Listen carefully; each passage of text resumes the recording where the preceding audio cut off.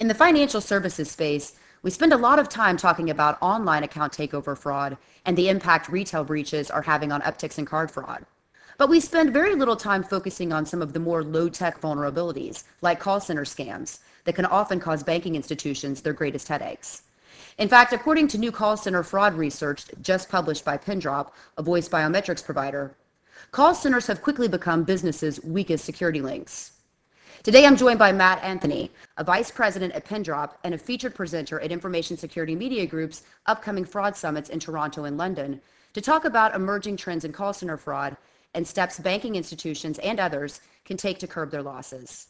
Hi, I'm Tracy Kitten with Information Security Media Group. Matt, I've been speaking with Pindrop quite a bit over the course of the last couple of months, and there's been some fascinating research that's come out recently from Pindrop that looks at some of the trends that you've seen in call center scams, really, for the last part of 2013. With this data, Pindrop was actually able to predict some account takeovers before they occurred. Could you give us some background about what the research showed and how you collected the research? Sure. Thanks, Tracy. So what we do at Pindrop is we help financial institutions detect and prevent phone-based fraud. In the course of doing that, we are, of course, exposed to a lot of phone numbers. So in this case, we took about 105 billion calls covering 18 million originating numbers and 12 million accounts over about a 6-month time period. And it really afforded us an ability to do a deeper dive on this data than we had before. And from that, we were able to both confirm some things that we had seen before and then discover some new things as well. So Matt, this is a question that's not really related to the research, but just out of curiosity, can you tell us what the meaning behind the name of your company, Pindrop, is? Oh, sure. So what we're doing is we are able to listen to a phone call and, quote unquote, hear the sound of a pin drop.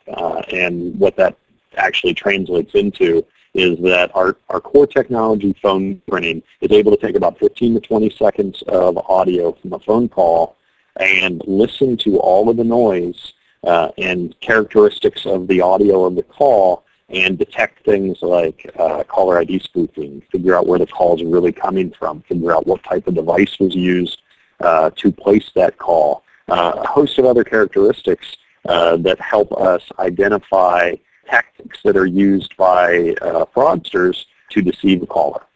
And that allows us to detect them, and not just detect them when they come back. So one of the tactics that you see used to fight fraud is identify a bad guy, and then do things like take a voice print of that bad guy, and then if they ever come back, then you can block them. Unfortunately, that can leave a fraudster free to act for months or years. What our technology does is listens and hears the things that they do that indicate they're being deceptive, and even if we've never seen them before, we know that if they're spoofing caller ID, they're up to no good, for example. And we're listening to the sound of that pin dropping and using it to stop bad guys. So really, Matt, this goes beyond what we would traditionally consider to be voice biometrics, because you're really analyzing the biometrics of the call itself. Is that right? That's absolutely right. Voice biometrics has been in the world for a while, and we see common applications for it, like Siri on the iPhone and other voice interaction systems. And what it does pretty well is it can authenticate somebody. So I take your voice print, and then I use that voice print the next time you call to say, yeah, that's really her. One of the challenges with it is that people would like it to also be able to detect the negative. So if somebody calls in and attempts to recreate your voice, or if somebody is calling in and they've spoofed the caller ID for your phone and then are able to match a voice print, then that's where voice biometrics breaks down. It doesn't help you detect those other things. So phone printing allows us to detect those anomalies. It allows us to figure out the location of the caller, what type of device they have, and then we've added voice biometrics engines so that we can also then compare the caller. This allows us to be able to conclude this is the right caller calling from the right device in the right location, and have a high level of confidence based on that. One of the things that I found quite interesting about some of the research that Pindrop has just published and conducted over the course of the last year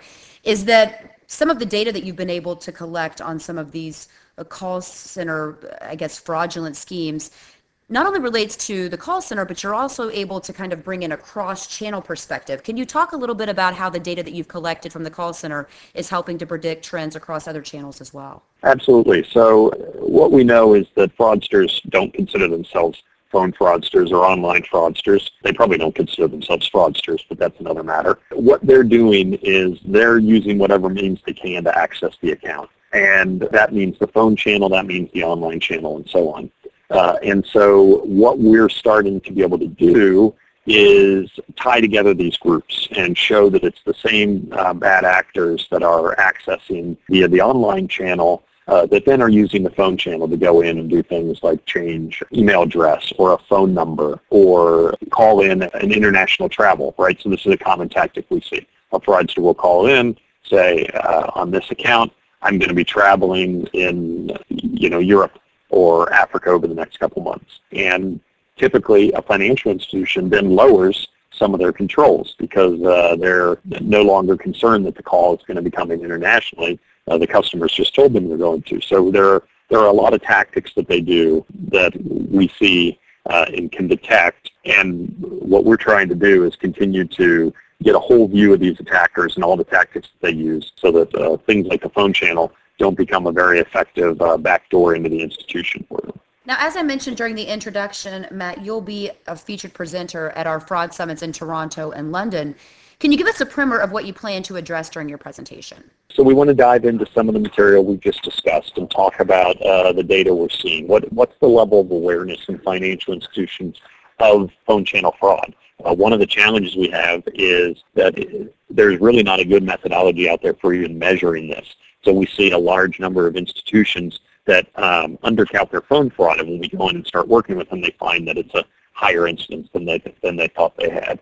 Trying to help people understand how these attacks work.